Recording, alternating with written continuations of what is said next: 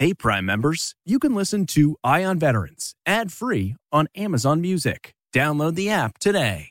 This spring, if you'd rather spend time enjoying your lawn instead of trying to keep it alive, there's good news. True Green is the easiest and most affordable way to get a beautiful lawn. All you have to do is water and mow, and they'll do the rest. Weed control, fertilization, aeration, and even some things you might not even think of. They'll do all of it, while you can do literally anything else. With True Green, you can have your lawn looking as good as a putting green. That's not hyperbole. True Green is the official lawn care treatment provider of the PGA Tour. True Green offers a satisfaction guarantee, and they have a verified best price promise, which guarantees you the lowest price with no compromise on quality. You do you. Let True Green do your lawn care. Visit TrueGreen.com to get the best lawn at the best price with the best people guaranteed. The Angie's List you know and trust is now Angie, and we're so much more than just a list. We still connect you with top local pros and show you ratings and reviews, but now we also let you compare upfront prices on hundreds of projects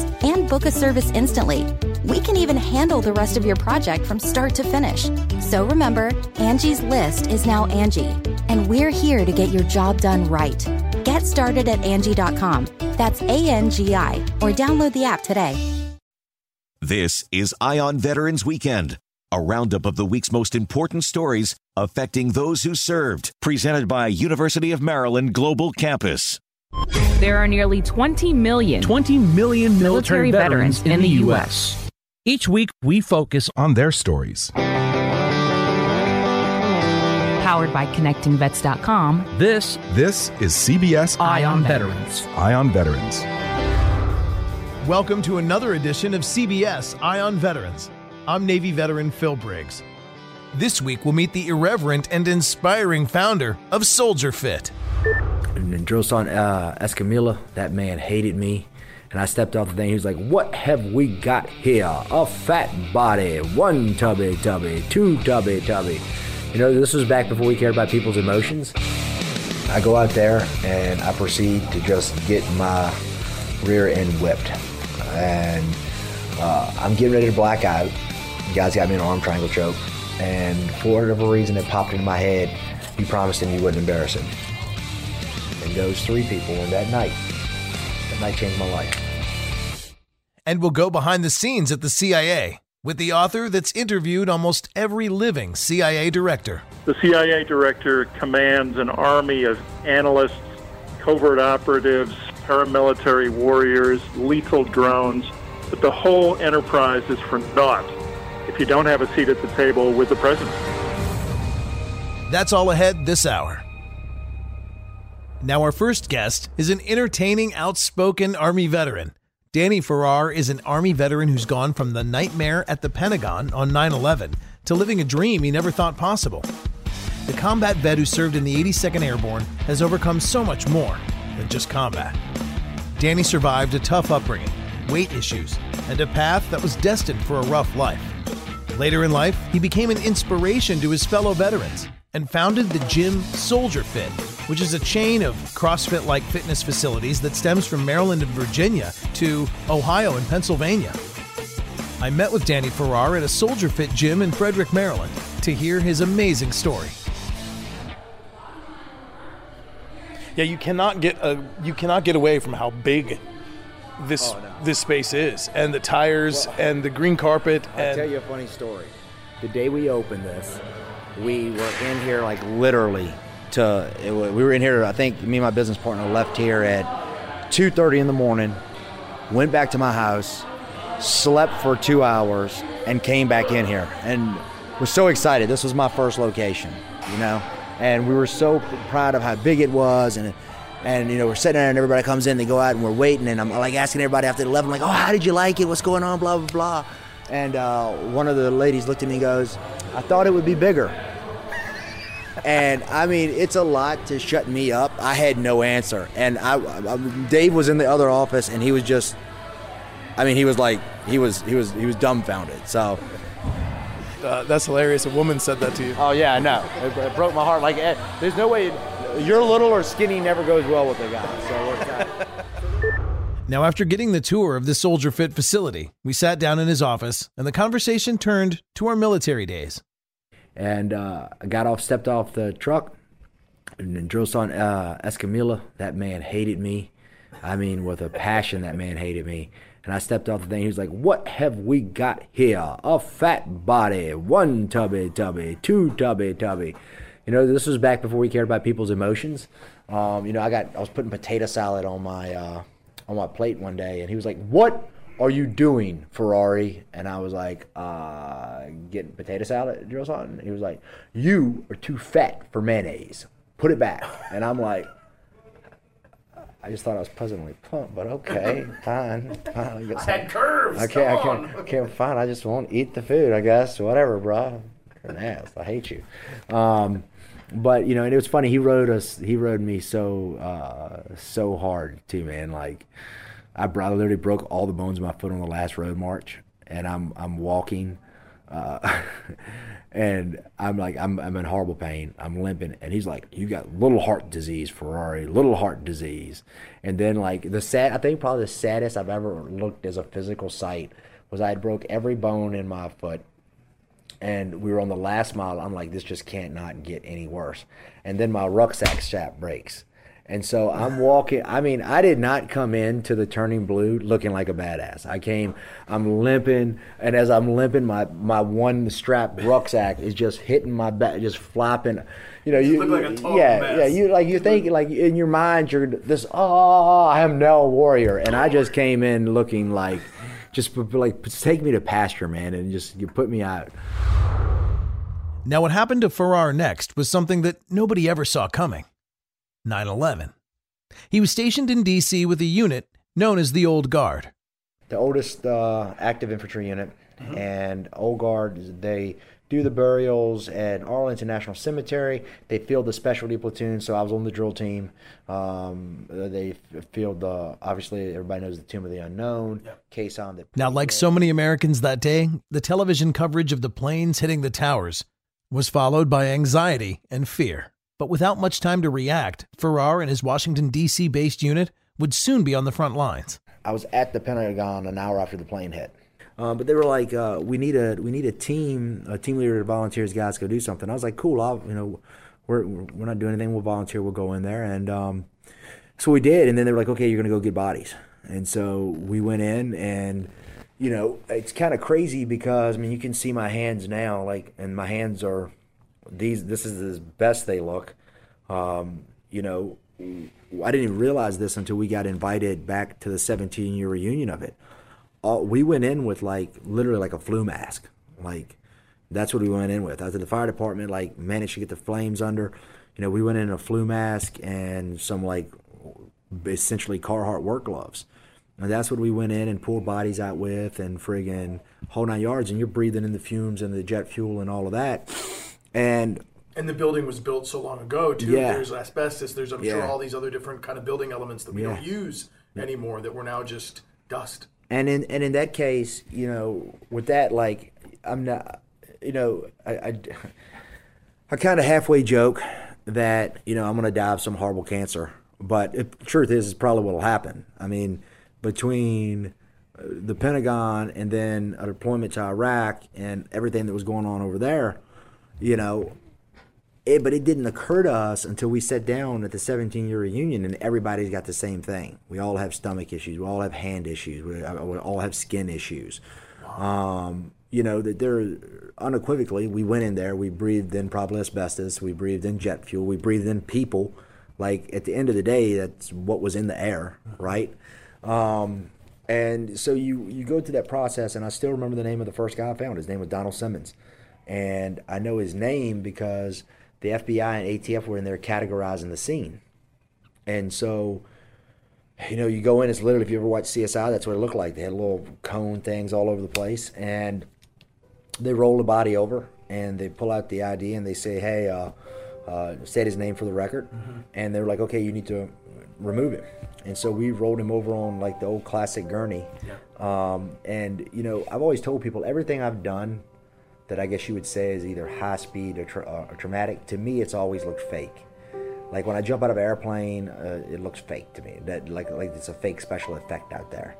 When I was in the Pentagon, it didn't look real. I mean, it's like some stuff you'd see on a movie, like all of the drop tiles are down. There's wires hanging all over. There's rubble all over the place. All of the walls are buckled.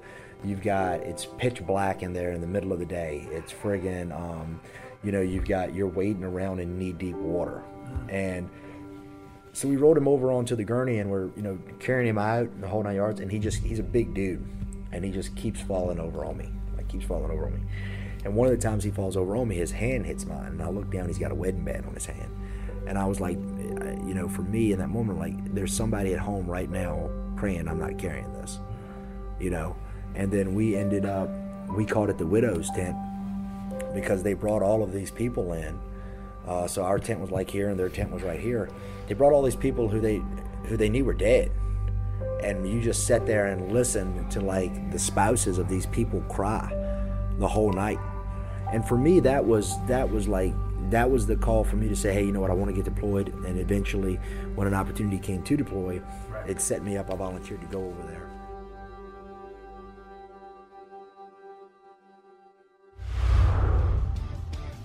Now we'll take a quick break, but when we return, we'll hear the unlikely path that Army veteran Danny Farrar followed, going from combat veteran to becoming an inspirational force in people's lives.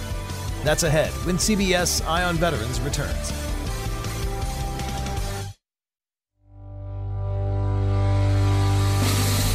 Welcome back to CBS Eye on Veterans, which is powered by ConnectingVets.com. I'm Navy veteran Phil Briggs. Now we'll jump back into the interview I did with Army veteran Danny Farrar. He's known in the Mid-Atlantic as the founder of the gyms called SoldierFit. But before he was inspiring others, he had to find his own inspiration. Something he found in combat. I was with a unit over there that was created for it, Multinational Strategic Training Command in Sticky. And what I did was convoy escort for their J3 section. Was it like Root Irish? You yeah. Down that? So I did, I've been just about through Fallujah. And I tell you, I was obviously there after the battles of Fallujah. Not long after the battles of Fallujah. I was there from 0506. Yeah, 0506. And you ride through Fallujah and you're like, them boys put in work. I mean, there just wasn't a building there that didn't have bullet holes in it. But running all up and down there, I did over 800 convoy missions, up and down. We were humming all day long. For us, and a convoy mission, just like from what I've gathered from the warfighters I talked to, just suspended anxiety. Because it's funny you said that because I ended up, I won't say his name, but we had this guy that drove for us, and he got attached to us later on, and he said something along the lines of, I forgot how he worded it now, but he's like, we're not in combat. We're not in combat all day. And I stuck out of the top of the truck. So I had you were in the turret? Yeah, I was in the turret. Cool. So, and I'd get missed by a bullet. It hit my turret. If I'd turned a second earlier, if the bullet would have been an inch higher. Like, still to this day, the eeriest thing was when feeling the vibration from that bullet when it hit the turret and feeling it rotate up. You're that far, man. You know what I'm saying? And I was like, I don't know what the hell you're talking about, but up here behind the gun, dudes were getting their heads cut off with wires across the line. You're going under bridges. You're watching for grenades to get tossed down into your Humvee. You're moving through a crowded market. You're just setting up there, perched out. I was like, you may not think you're in combat, but I am in combat the entire time. Yeah. From the time that I wake up. And, I think a lot of guys have that same mentality. I think when you go into the crazy thing about war is, I think there are really a few different type of people in there. There's and I'm going to mess this quote up, but I love the quote. I forget who said it, but for every 100 men, 90 shouldn't even be there. They're just targets, right? And then 9 of them are fighters, right? And we're lucky to have them, right? But one is a warrior, and one will bring the rest home. The problem is, too many of the 90 believe their ass is the one. I've never thought that about myself. I will, if anything if I'm lucky, I'm one of the 8. Now, here's the corner in the story that I've turned literally hundreds of times. The come to Jesus moment. The part of the story where we go from the hardest of the hard to a new life. But as you're about to hear, Danny Farrar, founder of SoldierFit, beat astronomical odds to be where he is today. And I'm going to paint it with a wide brush here, so people that hear this don't get upset. I'm not saying it's everybody, but facts are facts. Like the majority of the people that go into the military are coming from the lower end of the socioeconomic spectrum, right? True. They're coming from the inner cities. They're coming from the rural counties, and a lot of times rich kids don't have to join. Yep. Amen. And a lot of times, what comes with being poor is a lot of baggage that no one, I mean, that's the whole point of trying to get a better life for your kids, is so they don't have to start with this additional baggage. And the reality is, no matter how nice you start, you all get baggage. But, I was molested as a kid by my brother and sister. My mother had died when I was in airborne school. My brother committed suicide 6 months later. Then the first team into the Pentagon, then combat.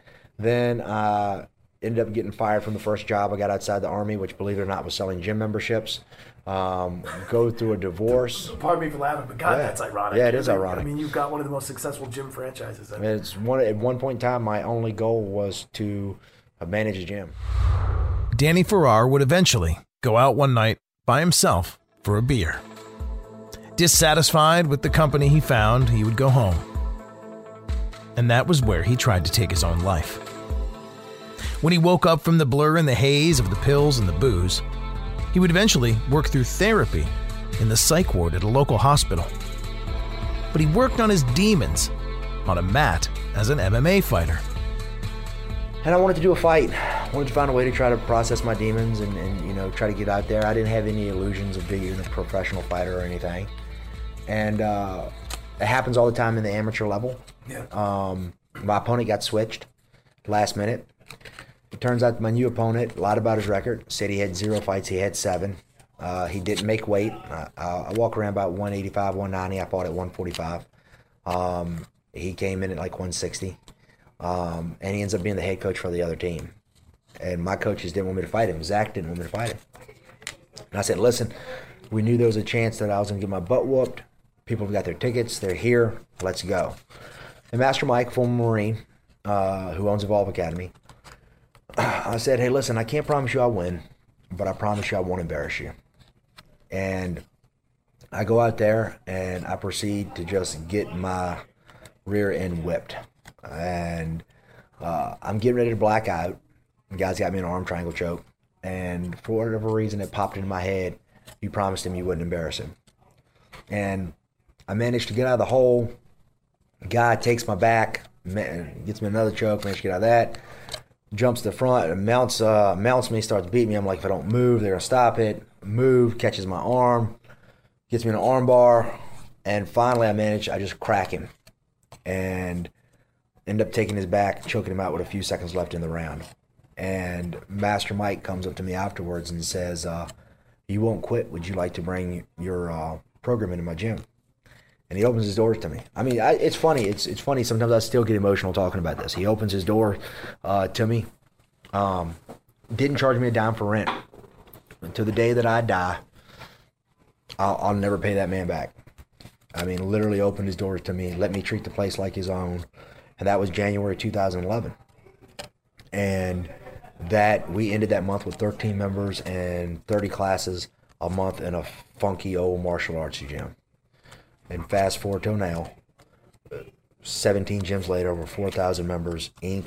5,000 ranked, Small Business of the Year at every level from county to national. I am here unequivocally because 3 people believed in me. I'm here because Master Mike believed in me. My business partner, Dave, would find couches to crash on when I was homeless for me. And my wife met me 6 months after my suicide attempt. And those 3 people, and that night changed my life. And we are here because you never know, man. That fight, when I won and he gave me the opportunity, that was it. Now, as we concluded the interview, you couldn't help but notice one of the most amazing parts about Danny's story. As he sits behind his desk, with his tattoos and his flannel, looking like an MMA badass, he's surrounded by pictures of family. And that's exactly what he created with SoldierFit. You do it for the right reasons. Yeah. Stuff happens. It's funny you said that because I was talking to somebody yesterday about it, and they were like, I was like, man, I can't even tell you how we got here. You know? Like, we showed up. Like, that's it. We showed up every day. You know, and I've changed now where I actually do a lot more planning. You can go ahead and date it today. We are going to change the fitness industry. I've had the idea of my lifetime, and we're going to start the process for putting the plan together to implement it. And SoldierFit's going to do it. Danny Farrar continues to grow the SoldierFit brand with over 15 locations. He's also in the process of raising money to build a massive veteran resource center in Frederick, Maryland. And despite 2020 being a tough year for gyms because of coronavirus, SoldierFit gyms have followed all state guidelines and are currently open for training. To find a SoldierFit gym near you, check out SoldierFit.com. Now stick around and we'll go inside the CIA with the author of Spy Masters, next on CBS Eye on Veterans.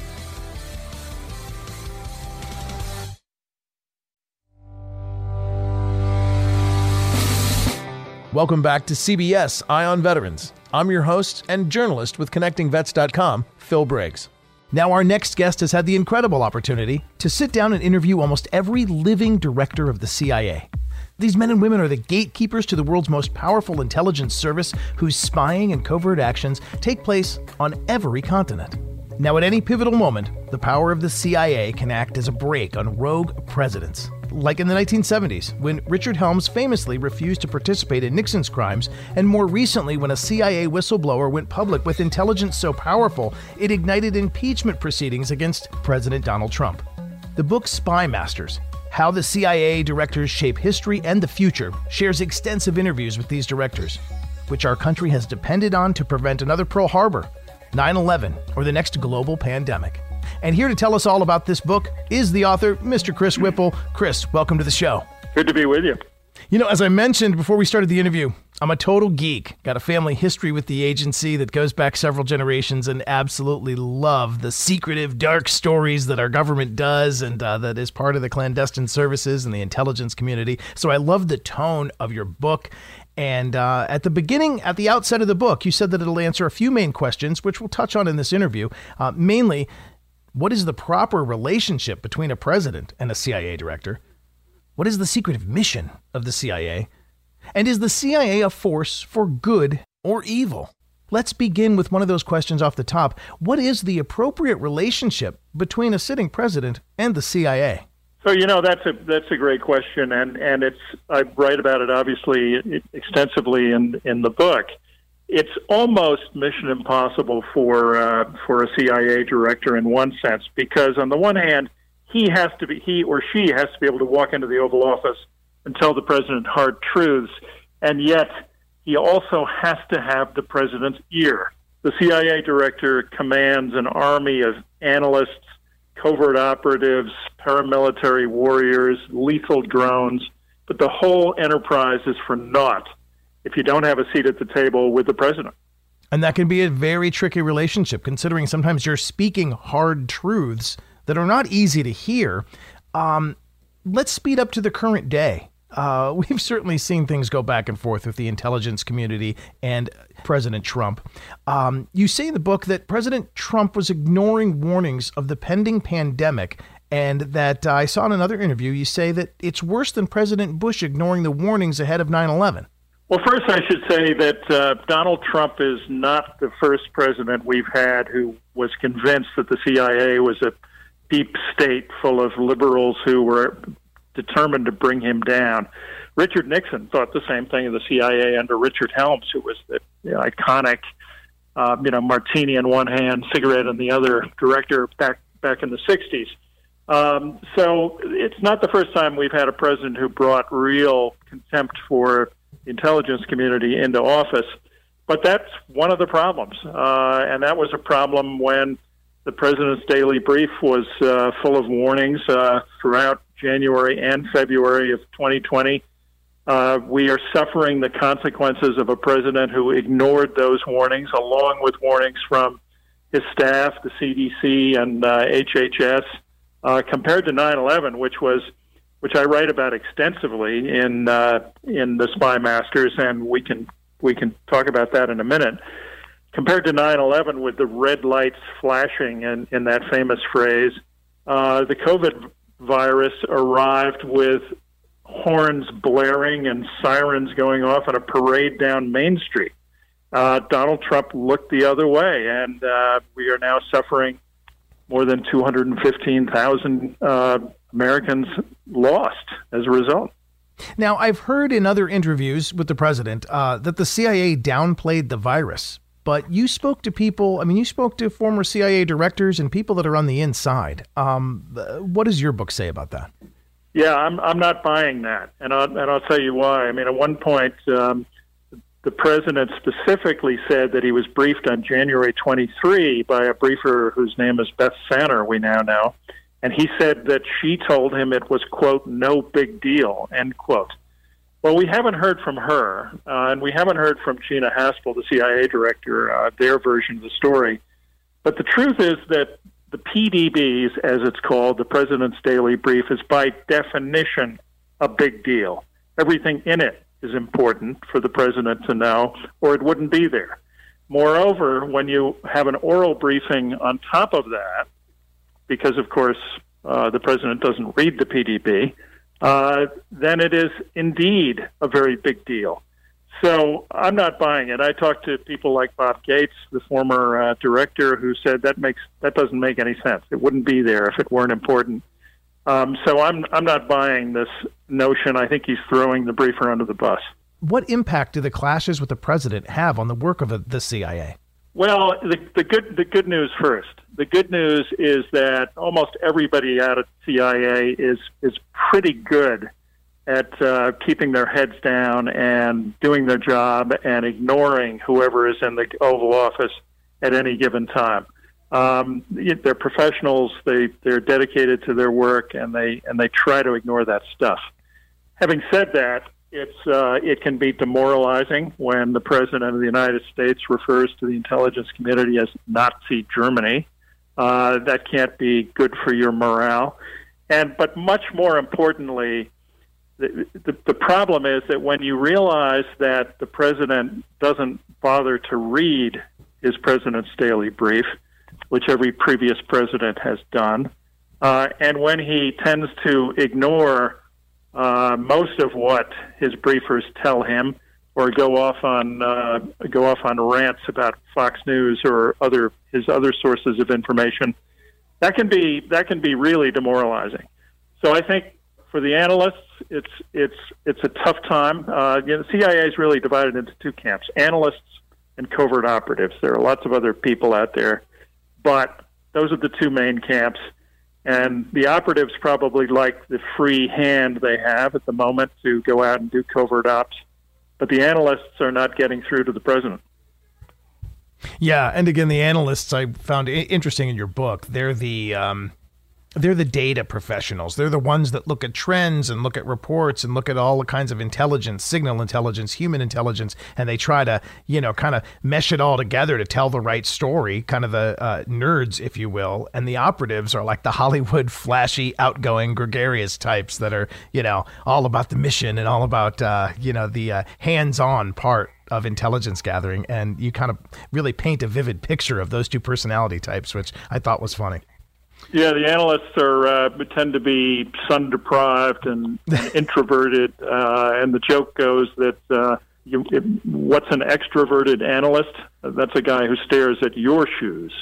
The operatives, on the other hand, are people that break the laws of foreign countries on a daily basis and have to try to talk people into betraying their country. It's not for the faint-hearted. Which brings me to my next question. Between those two camps, between those two different types of dedicated intelligence professionals, they execute the role of the CIA, and I know a lot of us just know it through James Bond and know it through Hollywood. But really, what is the essential mission of the CIA? Well, it's to keep America safe. It's hard to overstate the importance of the CIA director because he or she is the person we depend on to prevent another 9/11 or even a lethal pandemic. It's true that the CDC has the principal responsibility for warning of a pandemic, but the intelligence community plays a supporting role in that. And the mission of CIA is essentially to keep America safe. Now, there is all kinds of there's debate within the agency about whether the CIA has become a quote-unquote killing machine with its paramilitary capabilities and its lethal drones at the expense of its original mission, which was really thought of as intelligence gathering, pure and simple. So there's always a tension between those two roles, and it's a real debate, kind of a battle for the soul of the agency that's going on to this day. Now, when we return, we'll hear about what the CIA actually said to the Bush administration just days before the 9/11 attack. And we'll look at some of the other dramatic chapters from Spy Masters, how the CIA directors shape history and the future. When CBS Eye on Veterans returns.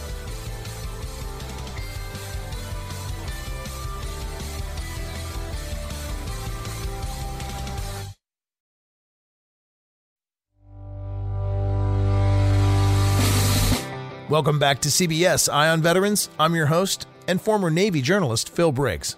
Now we'll jump back into our interview with author Chris Whipple about his book, The Spy Masters, how the CIA directors shape history and the future. Now, as veterans, I find this book very interesting because it does talk about that kind of paramilitary aspect of the CIA missions. And I know as veterans also, we understand that the global war on terrorism started essentially with 9/11, but our invasion of Iraq was to eliminate the weapons of mass destruction that have been called into question so many times. And your book has kind of a damning assessment of CIA Director George Tenet in the chapter entitled Slam Dunk. Tell me a little bit about what you learned from him. Well, some people, the conventional wisdom, I think I'm actually pretty fair to George Tenet in comparison to some other historians, because the conventional wisdom is that the CIA cooked the books, that, under pressure from Cheney and others in the White House, that they told the White House what it wanted to hear, namely that there were WMDs in Iraq. I don't think it's that simple. I think it was a terribly flawed assessment that the CIA delivered. I do think they were under tremendous pressure, and they blew it. But I'm not convinced that that was something that was deliberate on their part. And George Tenet, the then director of CIA, will tell you passionately that, look, we got it wrong. We have to live with that. But every other intelligence agency in the world got it wrong, too. And he's got a point. Okay. Now, as the war progressed, we heard a lot about enhanced interrogation techniques. And I found it interesting in one of the chapters you talked about how President Obama and Vice President Biden at the time were against them. What did you learn about the techniques like waterboarding and getting physical with terrorists during the interviews? What did you take away from these conversations? One of the great stories in the book is concerns the current director, Gina Haspel, who is the first woman to rise to the pinnacle of the intelligence world as CIA director. And she's a fascinating character, a mystery woman who sort of flies under the radar, who started as a covert operative in Africa and rose to the top. I tell the story about how she was sent to this black site, so-called black site in Thailand, where Abu Zubaydah, the al-Qaeda terrorists, and others were being subjected to these so-called enhanced interrogation techniques. And it's a great story about her experience there. But I would say that, my book is about the directors, and I really tried to not only humanize these mysterious characters, but I also tried to get a sense of what it was like. And in the post-9/11 period, Tenet and others, George Tenet, were convinced that a second wave of al-Qaeda attacks was coming. They were convinced it was imminent, and they would cite that as their motivation for wanting to get intelligence about imminent threats ASAP. Now, I'm not defending enhanced interrogation, but I was trying to get inside their heads, and if readers want to find out what they were thinking, I think the Spy Masters is a good place to go. Mm-hmm. No, it was very gripping and fascinating to hear it from the horse's mouth, if you will. I mean, you got a chance to get inside their head, and they sort of conveyed what they were thinking at the time. My next couple questions, kind of perfect for the Halloween season, as I thought the titles of many chapters sounded ideal for a Halloween book. Stay the hell away from the whole damned thing. Talking about Nixon's era, or a jungle full of poisonous snakes. One of the chapters that jumped out at me was called "That's the Most Frightening Thing I've Ever Heard." Tell me a little bit about that. So William Casey was an absolutely incredible character. You could never have made this guy up if you were John le Carré. He was a brilliant former Wall Street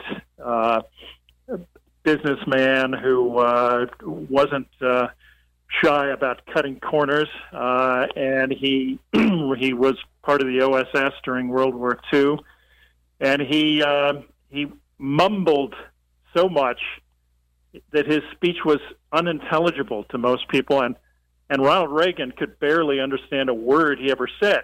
And Reagan said this at one point out loud, and Howard Baker Jr., the senator from Tennessee, paused and said, "Mr. President, that's the most frightening thing I've ever heard."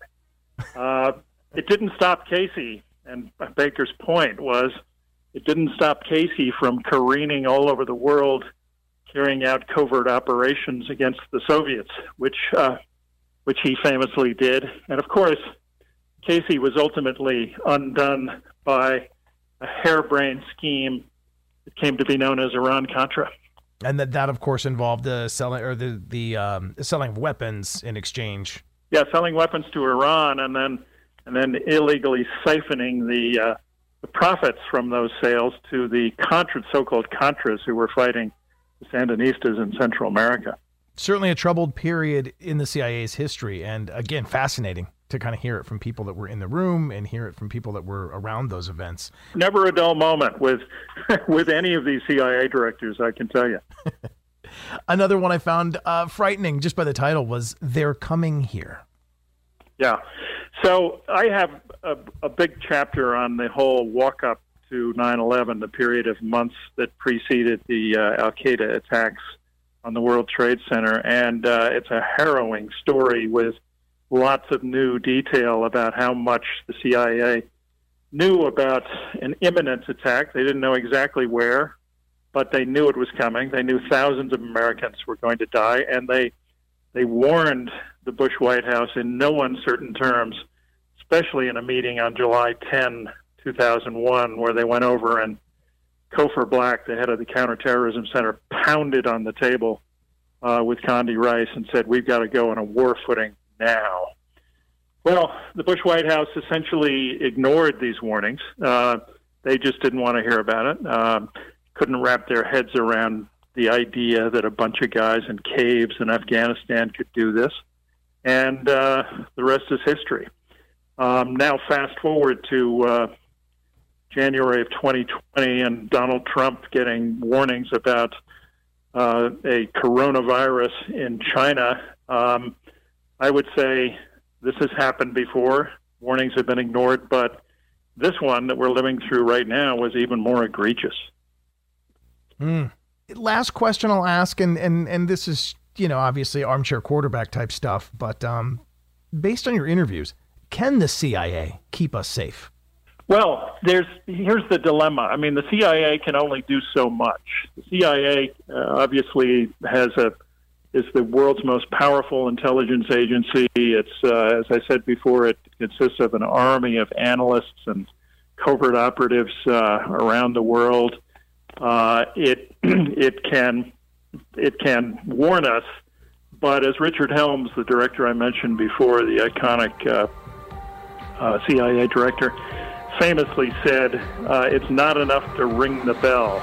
You got to make sure the president hears it. You can find Chris Whipple's book, The Spy Masters, How the CIA Directors Shape History and the Future, everywhere you find books. And as always, you can find this show online at connectingvets.com. I'm Navy veteran Phil Briggs, and I'll have more great stories for you next week on CBS Eye on Veterans.